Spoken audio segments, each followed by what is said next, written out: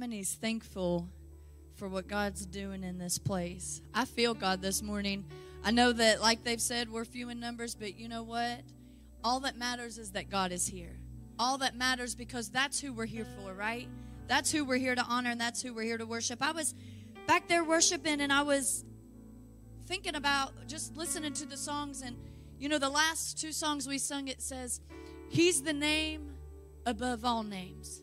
And then the song before that says, He knows me by name. And then I was reminded yesterday as I was praying, I told God, the fact that you know my name. And as I began to put those little things together, I thought, we serve a God above all gods. We serve a God whose name is above all names, and yet He knows us by name. And so I'm honored and thankful that I get to serve a God who knows me by name. And so this morning, I'm excited about the word that the Lord has given me. If you'll stand. I believe that I have a word that if we will grab a hold and we will apply it to our lives, things will turn around in our lives. I'm honored, as always, to get to speak. As we know, our pastor and his wife and some of our other family, Nicholas and Caitlin, are all on vacation, and we hope they have the best time ever. I hope they get to relax and enjoy themselves and just really rest this week. And so that is my prayer for them. But my prayer for you this morning is that you'll open your ears to what God is saying to us. And in Ruth, starting in chapter 1, I'm going to be like Pastor Sean today. I don't normally read this many verses, but I feel that I need to. 6 through 18. And I'm going to read out of the New Living Translation. They'll have it on the screen. And it says, Then Naomi heard in Moab that the Lord had blessed his people in Judah by giving them crops again. So Naomi and her daughter-in-laws got ready to leave Moab to return to her homeland with her two daughter-in-laws, set out from the place where she had been living, and they took the road that would lead them back to Judea. But on that day, Naomi said to her two daughter-in-laws, Go back to your mother's home, and may the Lord reward you for your kindness to your husbands and to me. May the Lord bless you with security of another marriage. Then she kissed them goodbye, and they all broke down and wept. Verse 10, No, they said, we want to go to your people. But Naomi replied, Why would you go with me?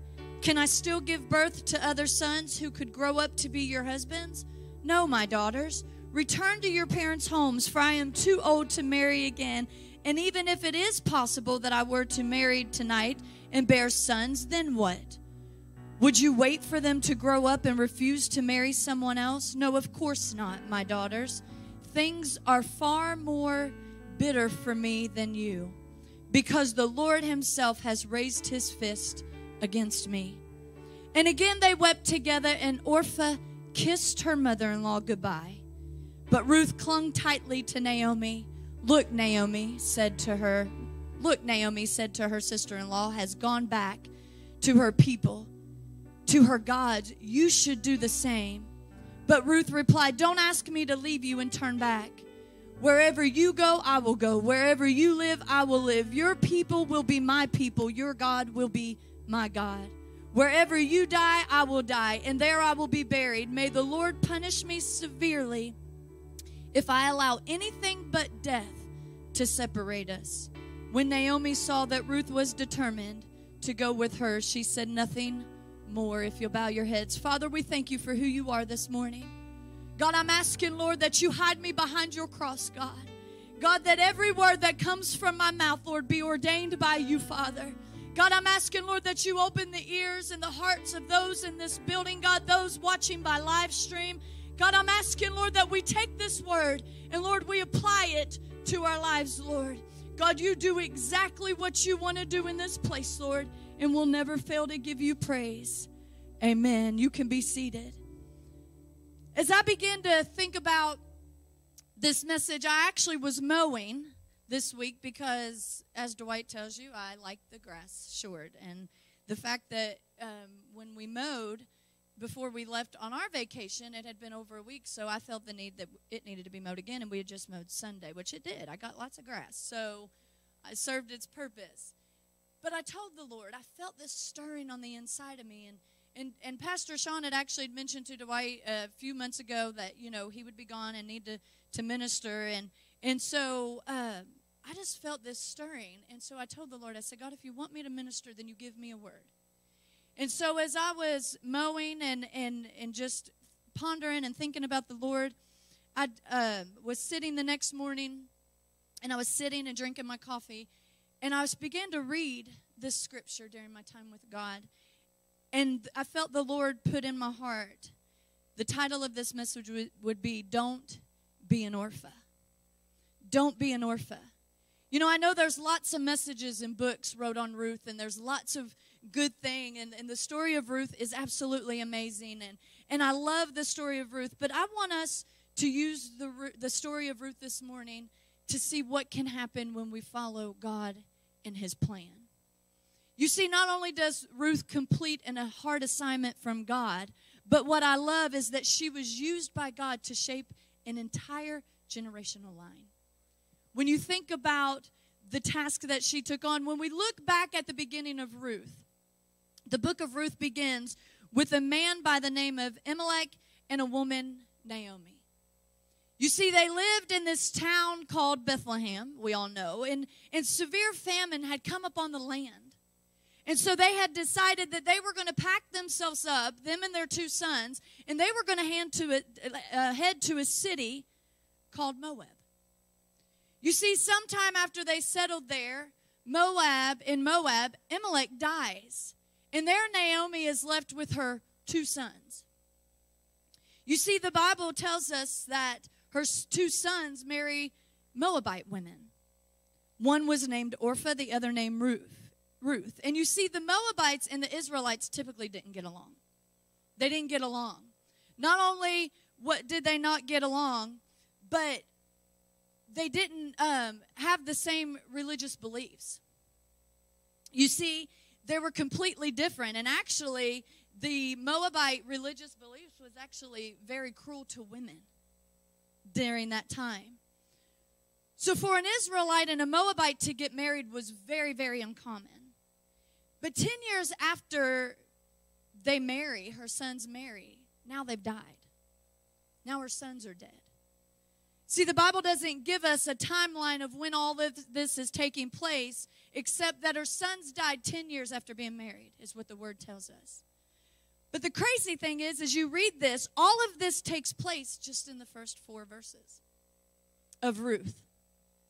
So now, just like that, here stands Naomi, Orpah, and Ruth.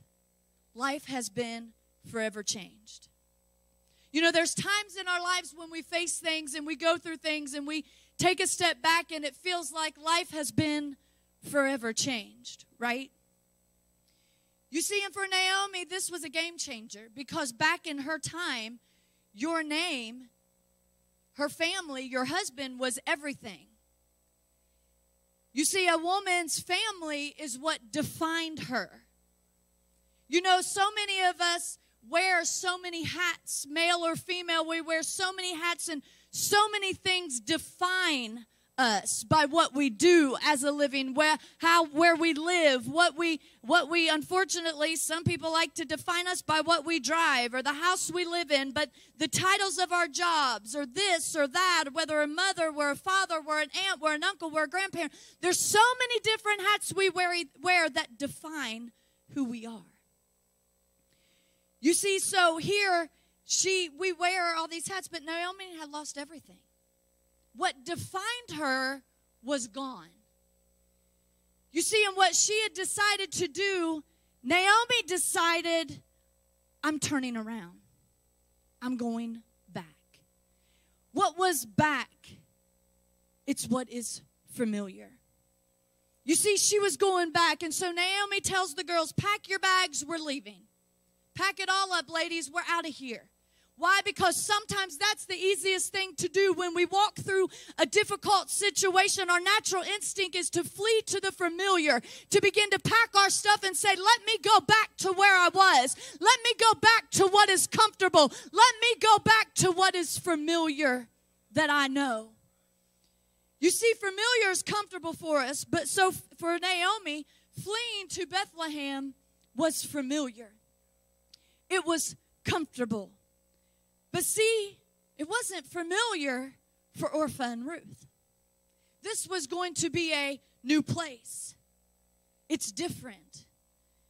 Strange, scary, unfamiliar place that they both were going to go to. But both of them at this point in verse 10 said, no, we're going with you. They'd accepted the challenge. And sometimes it's easy when we're in church, when the power of God is moving. And if there's ever a time that we need the power of God, it's now in our churches. But when the power of God's moving and the service is hyped and everything feels really good, that it's easy to say, no, God, I'm with you. God, I'll go where you want me to go. God, I'll send me wherever, Lord. But when the rubber hits the road and the things begin to feel unfamiliar and uncomfortable, we begin to backtrack a little. We begin to question, God, is this really what you want me to do? But they had decided we would accept the challenge. Naomi, we're with you, girl. We are going with you. But see, I read this statement that says, decision determines our destiny. The decisions to follow God and go where He wants us to go determines our destiny this morning. You see, it's easy to turn to what is familiar. It's easy to stay where we are comfortable. But when we allow ourselves to put what is comfortable and unfamiliar and pack our spiritual bags and follow Him, we will begin to unlock destiny in our lives. So Naomi, Ruth, and Orpah all found themselves in this horrible situation. They're all alone. There's no one guiding them through this or giving them a how-to manual. See, we live in a world now that it's easy for us to get on. We've got a plug that's gone out, and we just spent money, $1,000, to get our air fixed before vacation. And so we paid for it to be fixed, only for it not to really be fixed, because there's a switch that's really only going to cost us like $16.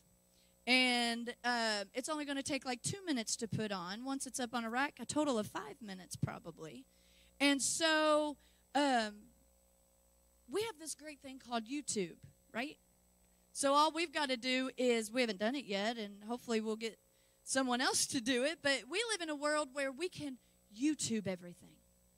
If this isn't working, we just fixed a heating element in our dryer, and we YouTubed it, paused the video as we fixed it, rewinded the video, watched the video to put it back together, stop it, hang on, how did they do that? Redo it, okay, that's how we do it. But see, they didn't have this how-to manual.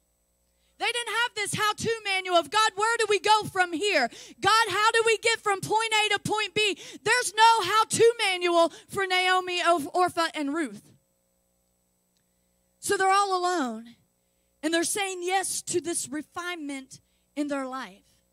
What is a refinement? You see, a refinement is the process of removing impurities or unwanted elements from a substance. But for one of them, things are about to change, though. You see, unfortunately, we discount what God is doing because we are determined to go our own way. It's easier when we think, God, we've got this figured out, God. I've got a plan, Lord. I'm going to do this, and I'm going to go here, and I'm going to go there. And God, I've got this all figured out. But see, we discount what God is doing when we determine we want to do it ourselves. When we determine that, God, we got bigger plans, God, I know exactly what I need to do, then we take God's hands off of the situation, and then we create bigger issues for ourselves. You see, how we walk through an assignment of refinement may determine your next assignment.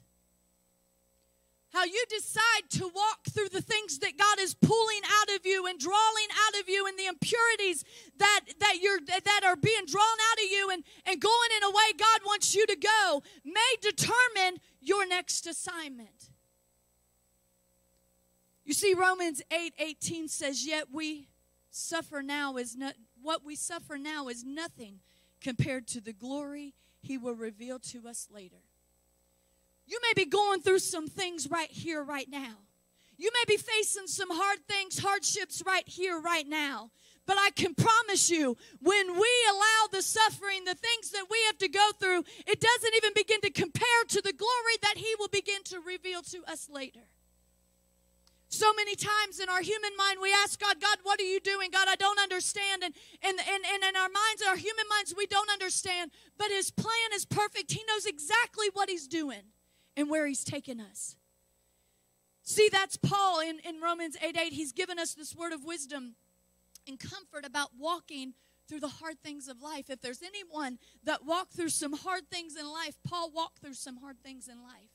Paul writing chapters of the Bible while he's in prison. Paul writing to Timothy while he's in prison. I mean, he's in prison, but yet he's lifting God up. So many times some of us sit in our living rooms and in our nice houses and we're facing things. And don't get me wrong, there's things that hit us hard and there's things that some people may look at and say, that's not even worth, but to each their own. But we sit and we allow ourselves to get downtrodden and we allow ourselves to let the enemy beat us up when God has given us everything that we need. God is right there. All we've got to do is put it in his hands. You see, while things in our life may seem unfair, even ridiculous at times, or even just wrong, there's a perspective of a coming glory. Because he says it's compared to the glory he will reveal to us later. It may seem so unfair, but there is a coming glory that through our suffering that will be revealed to us later. You see, if we quit, we might miss the opportunity to see God work through a difficult situation. And for Naomi, Ruth, and Orpah, it has come to a defining place. Here in Ruth 1:8, I read, she said to her daughter-in-law, go back to your mother's home, and may the Lord reward you for your kindness to your husband and to me. See, the Bible doesn't tell us exactly why Naomi wanted them to go back. We know the Bible tells us she was bitter. The Bible doesn't give us this big, long detail of why was she telling them, just go back, just go back. But see that what she is telling them, though, Orpah, Ruth, flee back to what's familiar. Go back to what you know. Go back to what's comfortable for you. But see, in verse 10, they said no. They said, we want to go with you to your people. And then verse 11 through 14 says, but Naomi replied, why should you go with me? You still give birth to other sons who could grow up to be your husbands. No, my daughters, return to your parents' home, for I am too old to marry again. And if it were possible I were to get married tonight and bear another son, would you wait? No, obviously they wouldn't, because they would be way too old for her child. No, of course not, my daughters. Things are far more bitter. Sometimes it's easier to enjoy the bitter that we feel in our life. Misery loves company, right? Sometimes it's easy to wallow in our mud. Sometimes it's easier to wallow when we're feeling down and want people to, misery loves company, to find those people that will feel sorry for us, those people that will encourage us when we're down to continue being down. But see, the things are far more bitter for me than you, because the Lord has raised his fist against me. And again, they wept together. It says they wept. And right here, Orpah kissed her mother-in-law goodbye. But Ruth clung tightly to Naomi. See, that's what the enemy's telling you to do. When we are facing hard times, when our back's against the wall, when it feels like the walls of life are just caving in our lives, when it seems like our family is falling apart, when the doctor's diagnosis is way too big for us, or what we're all facing right now with the big word COVID that's all around us, when it's easy, just flee to the familiar and just quit. Because, see, it was just easier for Orpah to go, okay, I'll return back, because that's what you're telling me. It's easy when everything's breaking loose and everything's falling apart, just to flee and go back to the familiar. You see, but God is saying, don't quit. Don't flee. Our situation can either lead us to a greater dependency on God, or they can cause us to detour away from God. Dwight said it Wednesday night there, and it's sad. There's so many times that people face things, people go through things, but yet the last thing they want to do, it's easier for them to turn away from God than to get themselves in an altar and turn their face to God. I'm not sure what was running through Orpha's mind during this defining moment. I'm not sure. I don't know what made her go the way she did. The Bible doesn't tell us. But she made her decision to go back with little hesitancy. She didn't hesitate. It did say that she had tears in her eyes, but she didn't hesitate. And when I think about what was going through her mind, I mean, Dwight shared with you guys what we had faced going on vacation with our car. And I will say, I can tell you what was going through our minds as we're on 59. We've been to Alabama several times, so you know the different expressways and stuff that you have to get on, and we knew we needed to stay on 59, and so as we're traveling on 59, it tells us to get off this particular exit. It did not say Pell City. I don't even remember what it said. And both of us said, hang on, we've never gone this way before. You know, that's just it. So many times God has taken us away that we want to step back and say, hang on, God, you've not taken me this way before. And we want to stay on 59 where it's comfortable. But when you can get off the exit where God has taken you and you can begin to travel down a road that you don't even know where you're going, you don't know what's ahead. But I promise you, God will show up and he will show out when you allow God to take you to the unfamiliar. But see, it didn't seem like it took Naomi needed much to do to say much to convince her to leave. You know, me and Dwight, we pulled over actually for a hot second right after we got off, and I said, he's like, are you sure? And I said, well, let me double check, because what was going through our minds was, okay, are we going the right way? We have never went this way before. We have never traveled down this road before. But the lady was talking to us, so we went on. She was telling us to go, so I don't even know what my girls' name are, but we just kept going. But see, it didn't take much for Naomi to convince Orpha. The enemy, unfortunately, doesn't have to say much for us to be an Orpha. He doesn't have to say much for us to be an Orpha. He doesn't have to say much to convince us to turn around and go back to the familiar, to go back to what we're comfortable with, to go back to what is confused, to what is lost, and how we're sure can we even stick this out? That's what the enemy tries to do. He tries to tell us, you've lost so much. There's so much confusion. What will you do? But it doesn't take much to cause us to be an Orpha. You see, to be confused and lost and not sure how we could possibly stick out what looks like a hopeless situation sometimes in our lives. Orpha was taking the comfortable path to go back to what was familiar. It's easy just to turn around and go back when you're comfortable with. But see, it's not easy when we can't see what the future holds. It's not easy when we can't truly see the promises of God being fulfilled in our life, when we feel like we can't even feel God. But I love, how many of us know that? I love the song, when we can't see him, he's working. Because there's not, and I was thinking about that as I was worshiping. It's not about a feeling per se. I want to feel God. That's the feeling I want. I want to feel him in this place. I want to know that he is here, because I need to know that he is working on my behalf, because I don't want to be an Orpha. You see, don't be an Orpha, but be a Ruth this morning. Naomi told Ruth, go follow Orpha, Ruth. Go with her. See, the enemy wants to tell you to follow the crowd, follow the world, go do this, go do that. Just like Naomi meant well, because she was bitter. She said, go with Orpha. Go live your life. But what did Naomi say? Or what did Ruth say? I'm sorry. Ruth said, don't ask me to leave you. Don't turn back and turn back. Wherever you go, I'll go. Wherever you live, I will live. Your people will be my people, and your God will be my God. Whenever you die, I will die, and where you will be buried, I will be buried. May the Lord punish me severely if I allowed anything but death to separate us. That's pretty intense right there. To look at someone and say, where you go, I'll go. Where you die, I'll die. How many of us can truly say, God, where you go, I'll go. Where you die, I'll die. God, whatever you want me to do, God, I will go as far as you want me to go. And in verse 18, when Naomi saw that Ruth was determined to go with her, she said nothing more. See, Ruth said her piece, and Naomi said nothing more.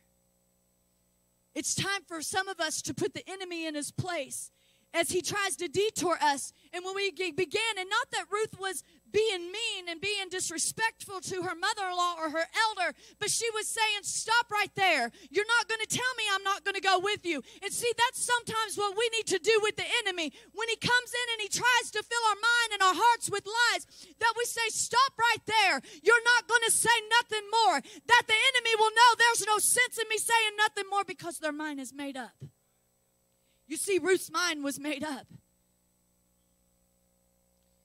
When he tries to get us to be an Orpha, the enemy, and to turn from our assignments from God, that's what he wants to do. He tries to talk in our ears, and he tries to get us to be an Orpha and turn away from our assignments that God has planned for our lives. But see, this whole thing was nothing but a setup for Ruth. Ruth, chapter 2, verse 2 says, one day Ruth the Moabite said to Naomi, let me go into the harvest fields to pick up the stalks of grain left behind by anyone who is kind enough to let me do it. Naomi replied, all right, my daughter, go ahead. As I was beginning to do some studying, I found that gathering the leftover grain was a right that the widows had in the Jewish community. You see, back in Leviticus 19, 9 through 10 says, when you harvest the crops of your land, do not harvest the grain along the edges of the fields. And do not pick up what the harvesters drop. It is the same with your grape crop. Do not strip every bunch of grapes from the vines, and do not pick the grapes that fall on the ground. Leave them for the poor and the foreigners living among you. I am the Lord your God. You see, the poor and the widows would come behind the wheat gatherers, and they would pick up any leftovers that are left on the edges of the field. It wasn't an easy job. It wasn't a highly favored position. But see, it was a God position that he put Ruth in. What looks like sometimes a position that nobody wants to be in, when it looks like a position that's not highly ranked, when it looks like it's a position that you're in that it looks like God is failing you. But see, it's a position that when we allow God to put us right there, God can begin to use that position. God can begin to use that place to put us in a place that he wants us. You see, Ruth could have stepped to what was familiar. She could have went with Orpha and turned around and went with what she knew was familiar. But instead, Ruth chose the unfamiliar place. Just like Ruth, you and I have to step into the unfamiliar.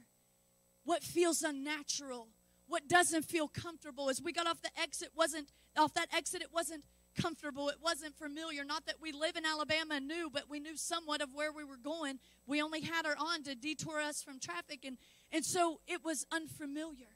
And we begin to second guess the computer telling us where to go, and sometimes we second guess where God is taking us. Sometimes we second guess the plan that God has in our lives because we want to listen to the enemy. We want to listen to people in our lives, but God's plans are bigger than our plans.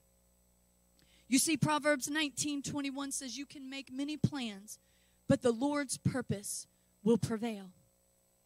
So now Ruth has found herself in a perfect situation. It didn't look perfect. It didn't look like a perfect situation.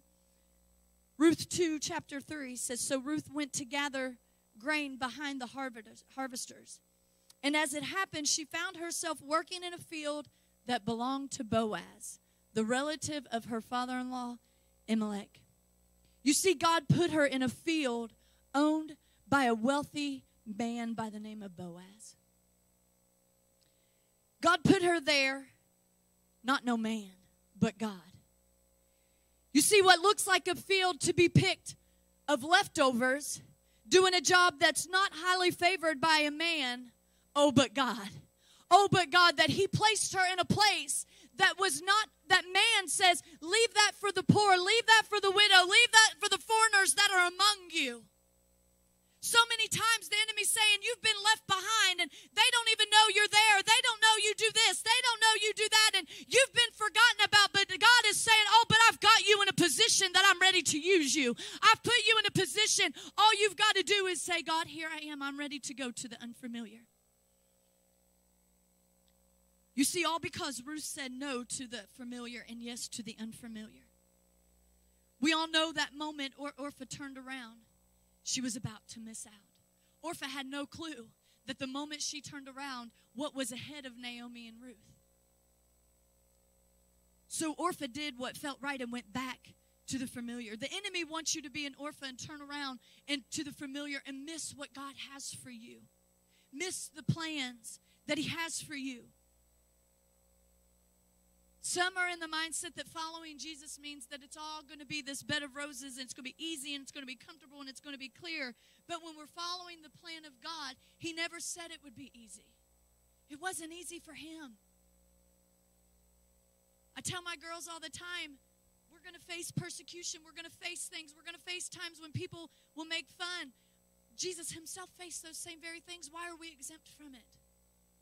He himself was made fun of. He himself was talked about. He himself was put on trial. He himself, why would you be and I be any better that we wouldn't face those same things? But see, the one thing we know is that he will always make a way for us. Had Ruth done what was easy to turn around and went back, had Ruth been an Orpah and done what was easy and turned around and went back, Ruth would have never married Boaz. She would have never made a way. God would have never been able to make a way for her and Naomi the way that he did. She would have never met her Boaz. She would have never been able to become, had she not been obedient to the plan of God, she would have never given birth to her first son by the name of Obed. And you know what I love? What I said at the beginning. A whole generational line. Because Obed was Jesse's father, and Jesse was David's father. That stirs something on the inside of me. Because what would have happened if Ruth would have never went? She would have never met Boaz. And would David ever been here? Would Jesse ever been here? Would any of that ever taken a whole generational line? And so many times the enemy tries to tell you they don't need you. You don't need to do this. You don't need to do that. But there's a whole generational line that's counting on you. That's counting on me for us to not be an Orpah and to turn back to what's familiar and to go forward like Ruth did. If they'll come to the music. We started this year off reading a book that Pastor Sean had given us called Uncomfortable. And it's talking about an uncomfortable church. You know, talking about doing things, being uncomfortable, because how many know, and I loved the book, and I think most of the staff can agree, the book was so good because it pushes you.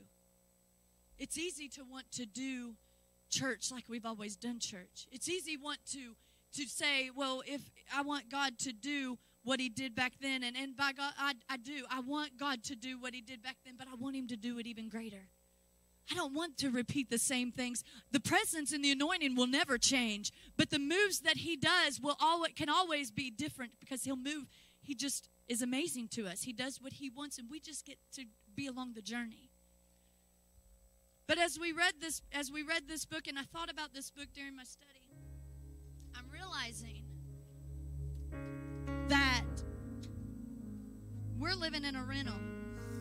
A lot of people, it all just happened so fast. There's some people that still don't even know that we sold our house, and I don't even know that I sold my house. It happened so fast. I mean, literally, we put it on the market Friday the 23rd, and it was under contract in 2.5 days. But to say that this transition has been easy, I would lie. I realized as I was studying and praying yesterday that this is a process that I'm going through. There's been a process. Another message for another time. But it's been a process that it's not been easy. I'm in the unfamiliar. But it doesn't mean that God isn't there. You see, we don't know what come about Orpha's life once she went back. But I can promise you one thing. What she went back to is nothing compared to where God was going to take her. What she reverted back to, the familiar, it doesn't even compare to what God had in store for her. No matter what was back there, nothing compared to what God brought to Naomi and to Ruth. See, I read this and I thought it was so good. The space between where we are and where we want to be is called potential. And then we see something that has the potential for opposition. It's always an opportunity for God to reveal himself. If you'll stand. You see, the space between where we are and where we want to be is called potential. Luke 16, verse 10 says, if you are faithful in the little things, you will be faithful in large ones. But if you are dishonest in little things, you won't be honest with greater responsibilities. So many times we find ourselves saying, God, you've only given me this little thing to do, or I only do this and I want to do that, God. But God's saying, if you can't be faithful to that small thing, how can I give you something bigger? If you can't be faithful to whatever it may be, how can I give you something bigger? You see, when we have been given an assignment by God, we're given an opportunity to either go through it or grow through it. I'm growing through some things right now. I'm growing. I'm not just going, I'm growing. But either way, we have to make a decision this morning. We have to make a decision in our life. Will I be an Orpha or will I be a Ruth? Will I choose to turn around and go back to what's familiar, or will I go to the unfamiliar places? Maybe you're saying this morning, I've been an Orpha. I've stopped and I've went back. But let me remind you what the word tells us in Joel 2:25. It says, so I will restore to you the years that the swarming locust has eaten, the crawling locust, the consuming locust. He says, I will restore those things. I will give you back those things. So many times the enemy wants to beat us down with, well, you missed it. You missed it. You've already lost that. That train, done loaded and went by. But how many knows we serve a God that says, I'll give it back to you. I'll give it all back to you. All you've got to do is step into the unfamiliar and leave what's familiar. All you've got to do is trust me and say, God, here I am. God, send me where you want me to go. It's never too late for God to change and restore the brokenness in our lives, no matter how much hopelessness we feel is there. If you'll bow your heads. Father, we thank you, Lord, for who you are. God, we glorify you and we magnify you, Lord. God, we give you all the praise, God, because you are worthy of the praise this morning, Father. So, God, do what you want in this place. You have your way, God, in this altar call, God.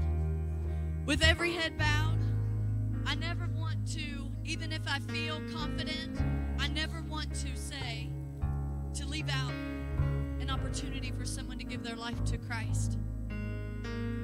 So I first want to say, are you in here this morning? Are you watching by live stream and you say, I don't know this God you're talking about, that Orpha went the other way and Ruth followed.